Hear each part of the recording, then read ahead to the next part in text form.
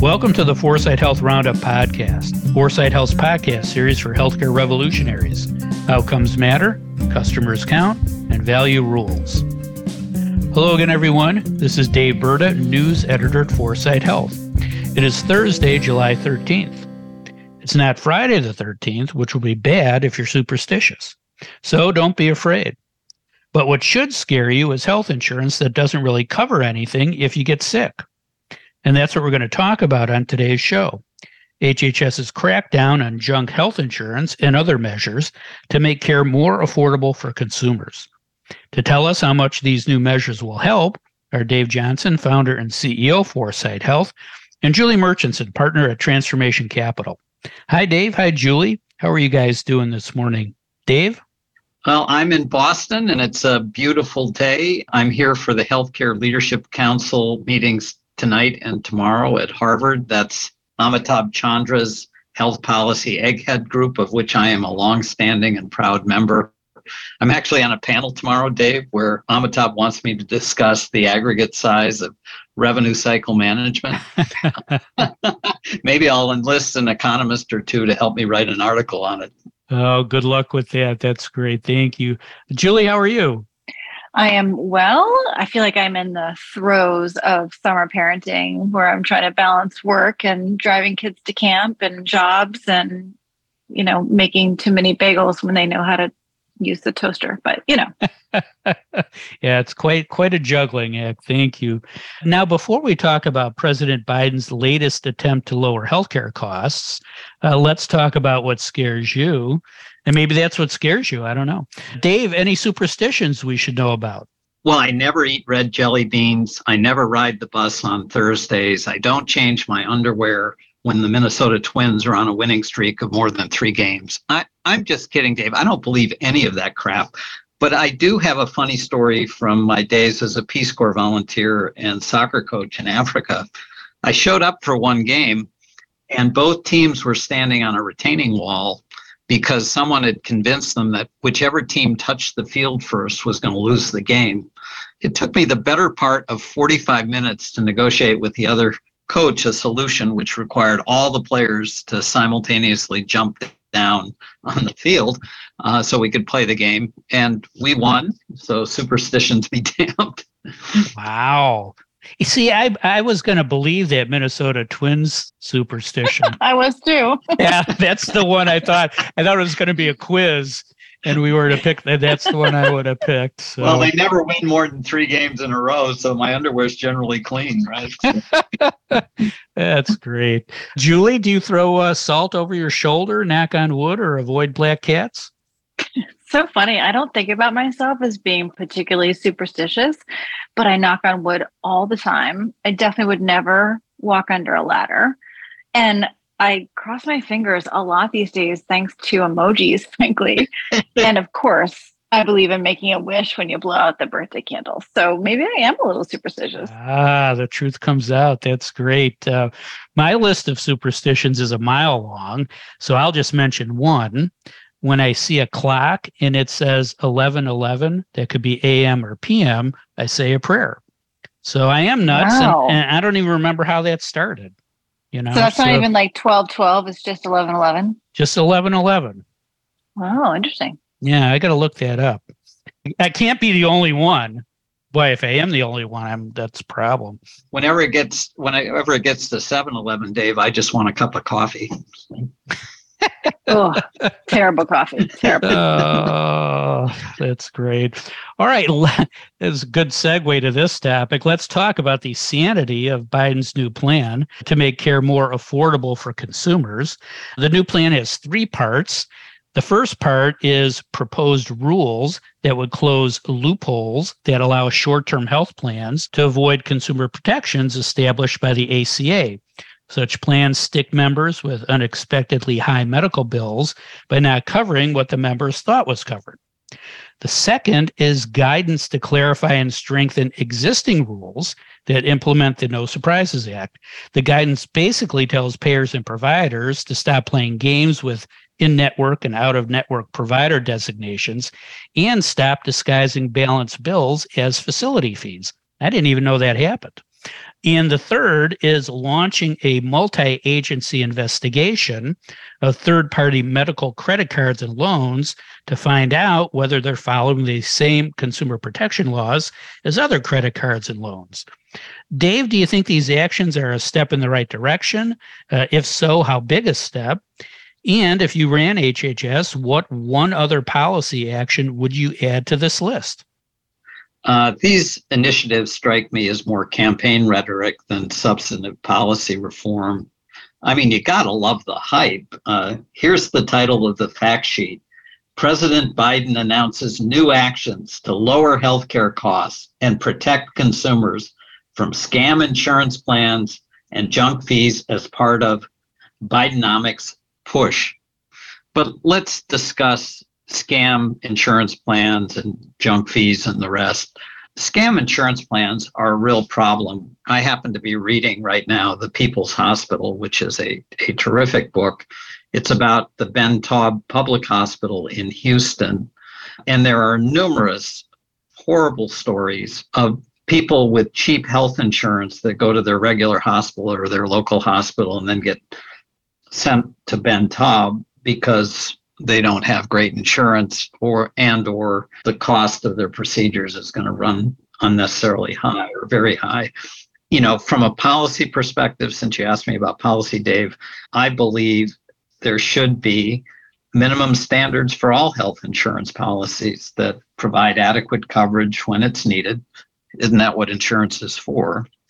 On junk fees, surprise bills, unfair medical debt, pricing transparency is almost always a universal good.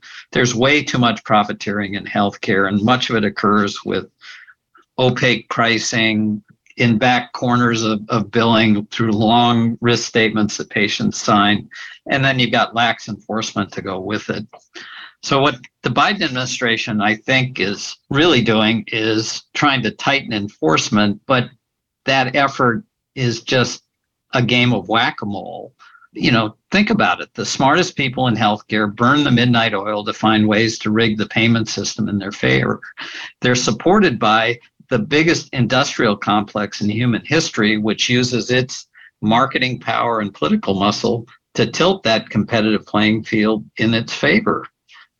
Incremental solutions like the one the Biden administration is proposing, administrative in nature, even necessary, won't move the needle a great deal. New scams and junk products will keep popping up. Bidenomics in healthcare in healthcare is not real economics. Full risk contracting is real economics. Bundles for episodic care, capitation for population health is the way to push through revolutionary healthcare reform.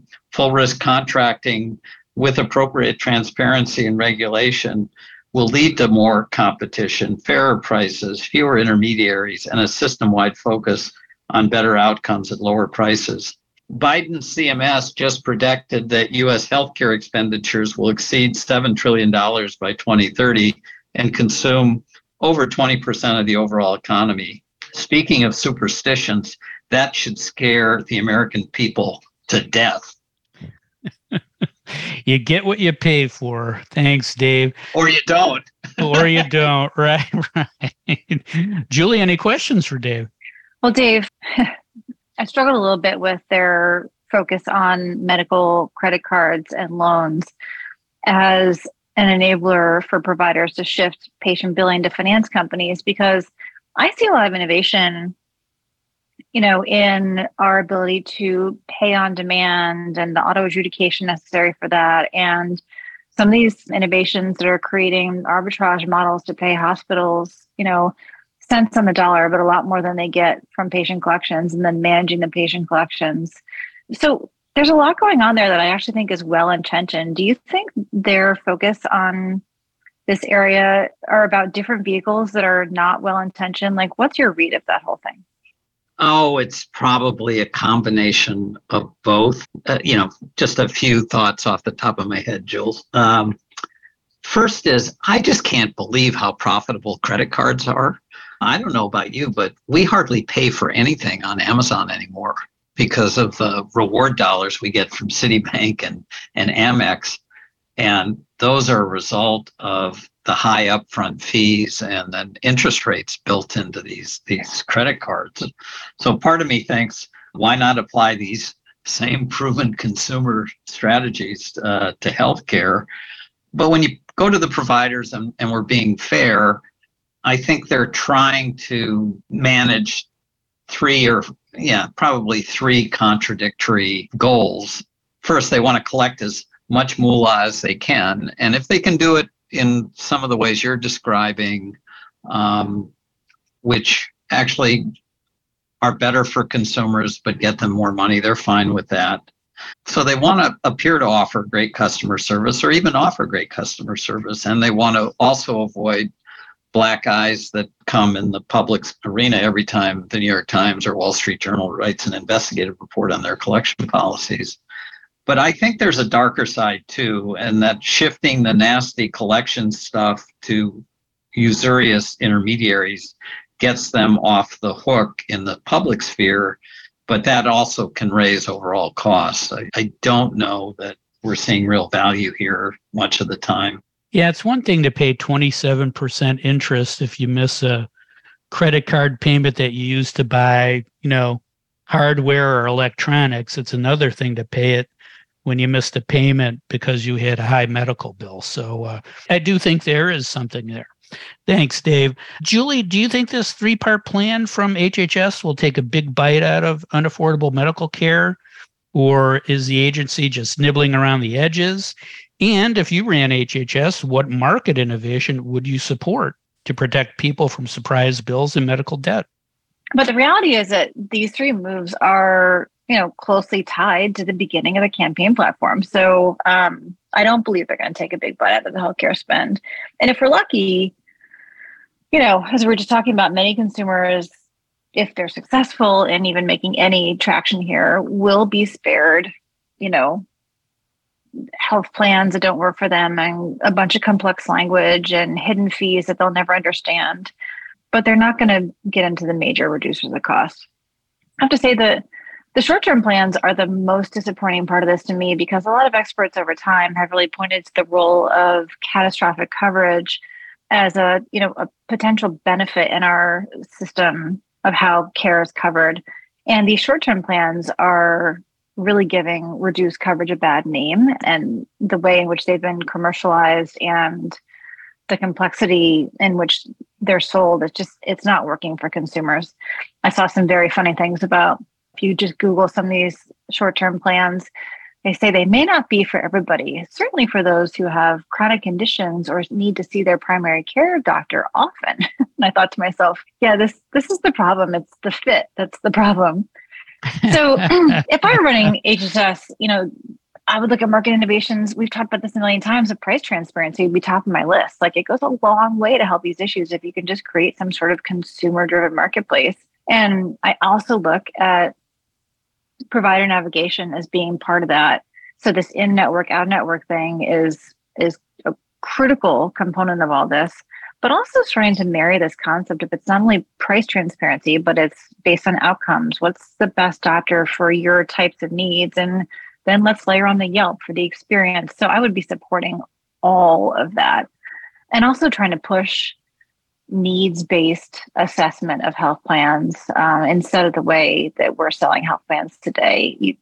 There's the potential for consumers to buy something that's really not right for them based on what they know they have today, or anticipated health issues down the line based on family or DNA, or even, some of the predictive analytics that AI is able to produce for us today in our system. We could be doing a much better job.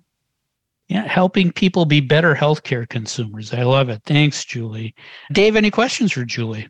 Well, Julie, I know you don't live in California anymore, but I'm curious to get your opinion on how healthcare regulation and enforcement there have functioned. Your former state has been more aggressive than almost any other state in regulating the business of healthcare. On balance, do you believe that tighter regulation and more aggressive enforcement have made the healthcare marketplace in California more or less efficient, or both, as well as more or less customer friendly, or both?